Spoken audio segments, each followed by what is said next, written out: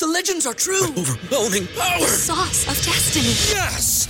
The most legendary sauce has arrived as McDonald's transforms into the anime world of WickDonald's. The greatest flavors unite in all new savory chili McDonald's sauce to make your 10-piece Wick Nuggets, fries, and Sprite ultra-powerful. Unlock manga comics with every meal and sit down for a new anime short every week only at WickDonald's. Ba-da-ba-ba-ba, go! At participating McDonald's for a limited time while supplies last. What's so special about Hero Bread's soft, fluffy, and delicious breads, buns, and tortillas? Hero Bread serves up 0 to 1 grams of net carbs, 5 to 11 grams of protein, and high fiber in every delicious serving. Made with natural ingredients, Hero Bread supports gut health, promotes weight management, and helps maintain blood sugar. Hero also drops other limited edition ultra-low net carb goodies like rich flaky croissants and buttery brioche slider rolls. Head to hero.co to shop today.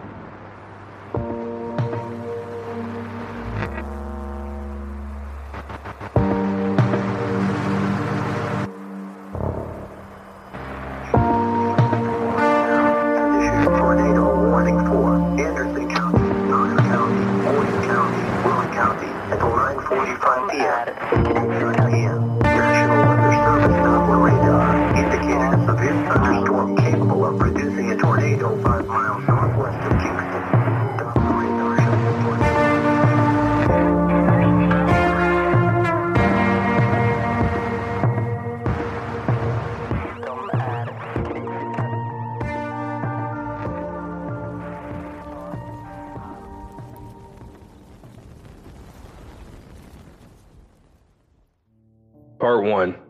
The Family Curse. In November 1776, in Santi Apostoli, Venice, insomnia claims its first victim. A parish priest recorded the cause of death as an organic defect of the heart sac. The deceased, a doctor, had symptoms such as shortness of breath. His suffering began nearly a year prior to his death, ending with his last 2 months spent paralyzed in bed. I find the idea of the final months of someone suffering from the fatal prion disease to be terrifying. Trapped in your body, unable to sleep. What do you see? What's left of your mind? Is it shattered? The good doctor wasn't the only person in the family to suffer from fatal insomnia. No, it seemed to be a hereditary curse that several descendants suffered from as well. In 1827, a teenage boy named Costante, the son of the good doctor's nephew, fell ill, at first with fever, but his symptoms would steadily grow worse. Months passed like this. Eventually, the hallucinations came. In the young, fatal familial insomnia rears its gaping maw as mental illness. The boy was frantic, not able to understand what was happening. How could he? And then there were, of course, the screams. The town witch was called. These folk healers, also known as cunning folk and benedanti, which translates to good walkers, were viewed differently than how we view the witchcraft today. The Giratori were considered healers, though they were relegated to living at the edge of town. The witch shined her light into Costante's room to expel the Messeroli. Of course, this didn't help. Costante's search for sleep would continue. The search would be in vain, and the boy died in 1828. The cause of death was recorded as pellagra, or low levels of vitamin B3. It's likely the priest that recorded the death didn't know what he was dealing with, and did his best to provide an answer for a grieving family. The boy's father, Giuseppe, didn't have long to mourn. The night sweats and fevers came first. Then, one day, without realizing, he woke up for the last time. Giuseppe was diagnosed with malaria, but all the quinine in the world couldn't have saved him. It wasn't long before he was reunited with his son. Giuseppe had 2 children who lived on, one of which, named Vincenzo, inherited fatal insomnia. Vincenzo died from cancer before the sleep disorder could surface, but his children were not so lucky. Of his 6 children, 4 were inflicted with FFI. It's at this point, with 4 harbingers of the deadly genetic prion disease, that it seems FFI would survive, its continued existence cemented. Despite being extremely rare, fatal insomnia can and has been found by poring through the logbooks of baffled health professionals. In 1910, a German doctor named Hans mistakes FFI for pellagra as his 93-year-old patient shambles through hospitals and fills its halls with wails. Her thoughts fragmented, she screams that she's a murderer. Eventually, she loses the ability to walk and is bedridden. Finally, relief comes in the form of a coma. Death soon follows. It's the Germans who begin to put the puzzle together. They find similar symptoms: inability to sleep, high blood pressure, excessive sweating, trouble swallowing, fever, rapidly progressing dementia, and tortured screams. They find that their patients trend towards middle age or older. Most bafflingly, they find that many of their patients come from the same bloodline. Born in 1894, Pietro became a politician at 26. It wasn't easy, because there were hushed whispers about his family. His lineage was one filled with mental illness, physical illness, and death. There were those alive who had seen his family members at their lowest point, wailing in terror, incapable of sleep. However, through his charisma, good looks, and a little luck, Pietro found himself respected and married. Pietro had 5 children, 4 girls, Esselina, Tosca, Irina, and Assunta, and 1 boy, Silvano. In 1944, at the age of 50, Pietro found he had a fever and was diagnosed with an ear infection. After spending a day resting in bed, Pietro was satisfied with this diagnosis and went back to work. However, Pietro soon realized he was suffering from another symptom. He couldn't sleep. After days passing without rest and his fever worsening, the family doctor seemed out of options. So, Pietro sought out a respected doctor in Venice. Pietro left Venice with a knot in his stomach after a Venetan doctor explained he needed to observe Pietro for 72 hours. Pietro was the sole breadwinner of the family, and they couldn't afford him being away for 3 days. Still, Pietro would find himself in a hospital shortly after. In the hospital, Pietro found his mind was slipping. His thoughts were fractured, and his fever continued worsening. Often heard muttering to himself, Pietro could be found staring through people, not at them. At the hospital, bombs began to fall. The staff immediately evacuated to the bomb shelters, as well as the patients who couldn't move. It was 1943, and it was turbulent times. It was the beginning of the World War II Italian campaign that would last until 1945. Pietro himself was not so lucky. At this point, he was bedridden, but in some ways, he was luckier than others. A loving family, they stayed behind to hold him as the bombs fell. Though Tosca, his second daughter, was not there, Pietro claimed he saw her. Pietro became more erratic as the days continued. He fell into micro-sleeps, in which his body would twitch involuntarily. He would climb in and out of bed rapidly, whipping the blanket and bed sheets on and off the bed. He began to chain smoke, while nervously snapping the bedside lamp on and off. The light flickering, creating a hypnotic scene of strobed, dead-eyed Italian man sat up in bed, surrounded by a sickly cloud of cigarette smoke. Sometime later, Pietro was transported back to his home. It seemed the hospital staff could do nothing more for him than try to make him comfortable. Pietro lay in bed, eyes shot open with a concerned expression, tongue fat and now unable to swallow. His stomach was now horrifically distended, his breathing a pained rasp. A priest was brought to the home, and Pietro was given his last rites. Early in the morning, on June 19, 1944, Pietro's ordeal finally came to an end. The family heard a loud clattering upstairs. It was Pietro's bed shaking as he spasmed, jerking so hard that when his eldest daughter arrived upstairs, he had to be held down. Isselina kissed him for the final time, Before Pietro could speak to his wife, who was standing by, the death rattle came. He and his family were separated by eternity. Not long after, one after another, fatal insomnia would claim Pietro's sisters. Angelina, Maria, Emma, and Irma all died within a span of a couple decades. You know, if it just existed in the past, with nearly a century between cases, then I have to wonder if fatal insomnia would have been considered a type of mass hysteria. The dancing plague of 1518 is a prime example. 400 people in the Roman Empire danced for days on end, some unable to stop, collapsed, and died. The dancing plague lasted for 30 days, and one day just fizzled out, the leading theory being mass hysteria. You see, because evidence of the dancing plague only exists as engravings. Without video documentation, the idea of deadly insomnia just doesn't feel tangible. Like a bad 70s movie plot that belongs on the shelf next to Deathbed and The Car That Ate Paris. But, returning to where we started, we're lucky enough to have actual footage of FFI, and it's all thanks to Silvano. If you're an astute listener, you may have recognized that Pietro had a son named Silvano. This is, of course, the same Silvano who allowed himself to be a guinea pig. Part 2. A Dark Inheritance. 1983, Bologna, Italy.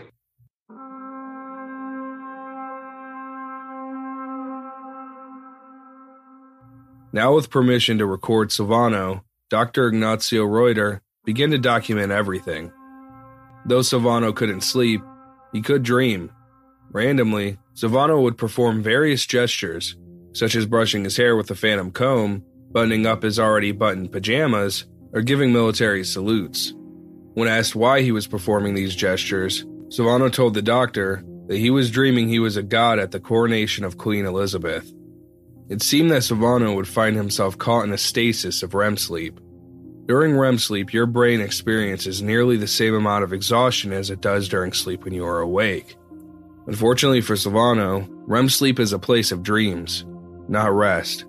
So, for poor Silvano, seeking refuge in REM sleep would be like trying to put out a roaring fire with a cold mist.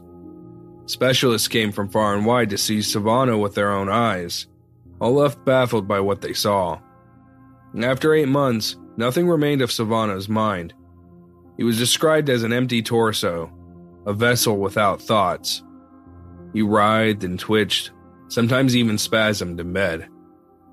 And then one day, after weeks of convulsing and hyperactivity, the torment was over. He was gone. It's worth noting that Silvano not only allowed documentation of his disease, but he also donated his brain to science.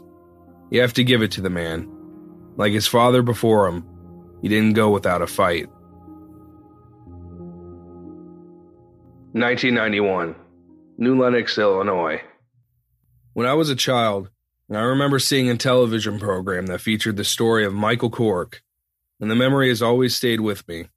And I can't remember the name of the program, but it's pretty much what led me to making the episode you're hearing today.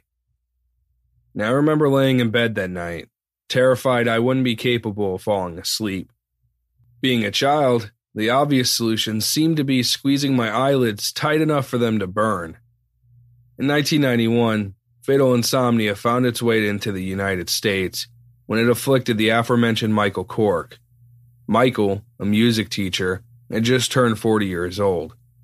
His insomnia first cropped up as a few sleepless nights, but eventually progressed into absolute sleeplessness.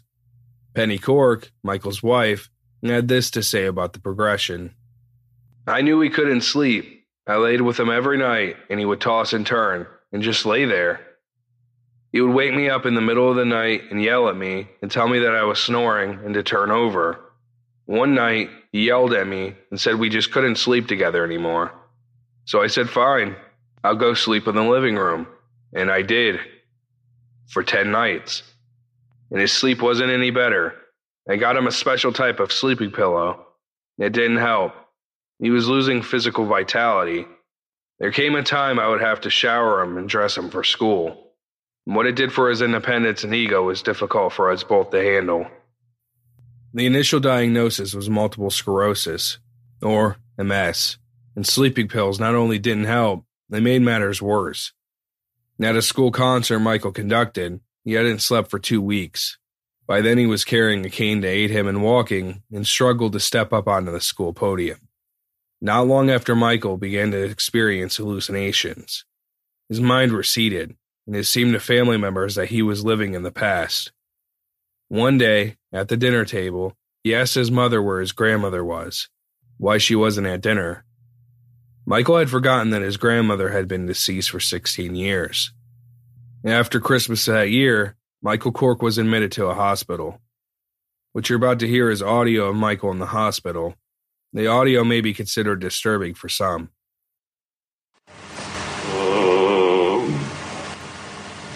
How long you been here?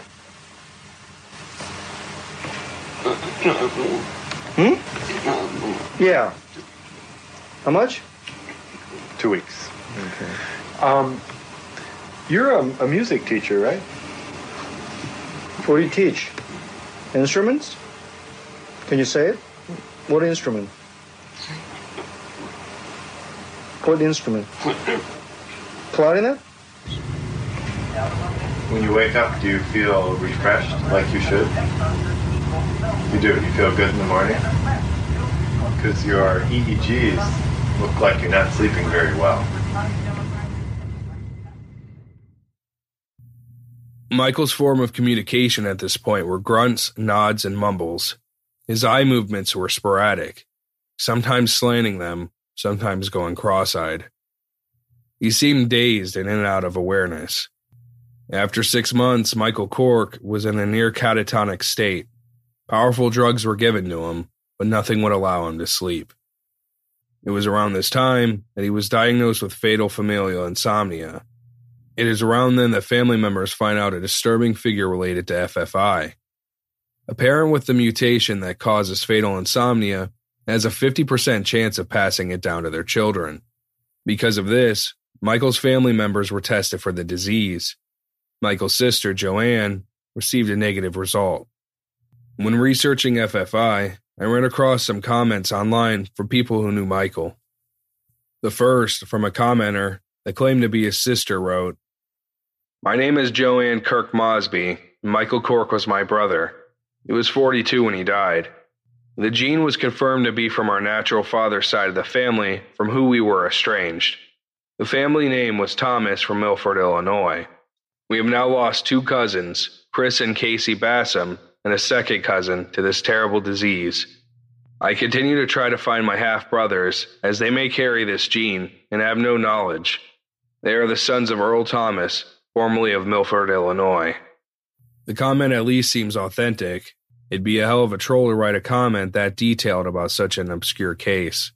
Another commenter, supposedly Michael Cork's stepdaughter, had this to say: "I have been to the site many times, checking on the comments and unsure whether I should post something.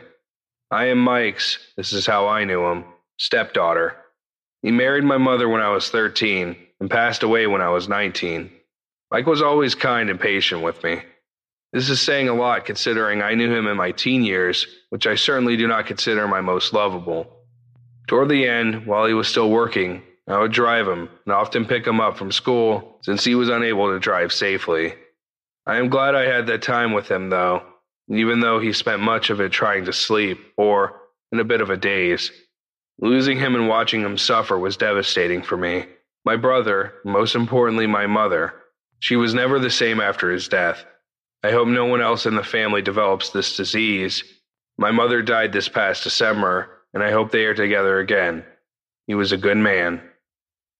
Joanne, Michael's sister, followed up with, "I continue to try to find my half-siblings, not to find family, but to warn them about what they may endure. It is almost 17 years since Mick passed away from this little-known disease. This blog, as well as a few others, has helped the family immensely in getting information out on the disease, as well as enabling those that cared about Mick to reach out to others. It is my hope that this blog will continue to be available to those that wish to comment on Mick's life or disease. To Carrie and Lee, I'm sorry that you have lost your mother. I am sure that she and Mick are again together, and now they both sleep in peace. My family appreciates your kind words about your relationship with Mike. To him, you were not his stepchildren, you were his children, and he loved you both. Other commenters on this same site claim to have attended Michael Cork's music class. I'm not going to read these comments, as Michael has long since passed, and there's no way to confirm if the comments are true. To summarize, the main subject of the comments is that Michael Cork was a strict teacher with a bit of a temper. What confuses me is nothing in the comments is particularly damning. Humans seem to just be highly capable of carrying a grudge. To go to a comment section where a family is mourning their loss and to bring up old grievances about a strict teacher seems petty on a magnitude I've never before seen. Alone in a Chicago hospital, Michael Cork passed away at the age of 42 after battling fatal insomnia for 6 months. January 2003, Maine. Rick White, an assistant news director for WABI-TV, is considered the brains behind their programming and had the ability to work within rigid deadlines. He was given the position just 2 years before and was respected among his colleagues. But one day, Rick seems to drift, to lack focus. Rick himself recognized this and was apologetic about falling behind. Coworkers noticed that Rick had taken to having coughing fits. The cough just didn't go away, and then he started having pains in his legs. And then they'd all just come together. It was bizarre that nothing was working, and I don't know, something inside of me went off and said, this is it. Dad's got it. Rick wasn't the first in his family to be diagnosed with fatal insomnia. Like Pietro, it was a family curse. Rick's uncle, Donald Adams, succumbed to the disease, and then Judy Adams, Donald's wife, watched in horror as both of her children, Donnie and Debbie, passed away from the disease. Listener, as I'm sure you realize by now, fatal insomnia is not an easy death for the victims or their loved ones. The many tragedies Judy has lived through are difficult for me to fully grasp. After being diagnosed, Rick White lived for another 9 months. Rick died on September 28, 2003. An obituary online reads, "They say everything happens for a reason, but I can't think of why God took you away from us. Every day we think of you. Every day you're in our hearts and minds. We can't believe it's only been a year. We miss you. Love your wife, Joanne, your daughter, Megan, and your son, Andy." To make matters more tragic, Rick White's surviving children, of course, have a 50% chance of inheriting FFI. Queensland, Australia. In 2012, Haley and Lachlan Webb were told that their mother had 6 months to live. Their mother was diagnosed with fatal familial insomnia. It was Haley's birthday. Her mother experienced many of the symptoms we've already discussed. By now, they should be familiar. Getting your children's name wrong, hallucinations, and of course, a complete lack of sleep. In July 2012, their mother passed away. Haley and Lachlan were initially made aware of the 50% chance they had of inheriting fatal insomnia when their grandmother passed away from the disease. So, in 2016, after making a trip all the way out to San Francisco, California, to receive testing, they received devastating news. Both had inherited the mutated gene. While their grandmother passed away at 69, their uncle died at 20. The siblings hope that when the family curse comes, that's when they're older. And if it's not been made clear enough, there's currently no cure for FFI, meaning one day, without warning, each will likely receive their last night of rest. It's worth mentioning that there is another, more sinister version of fatal insomnia. Sporadic fatal insomnia, or SFI, is a form of fatal insomnia that doesn't need to be inherited. A woman named Diane Stroyling from Provo, Utah, was initially diagnosed with a form of rapid dementia called CJD. It started with a physical decline. Family members noted that she had trouble walking down the stairs. She struggled making cookies with her granddaughter, and, eventually, her memory started to go. Diane saw multiple doctors, but none of the treatments for these misdiagnosed diseases worked.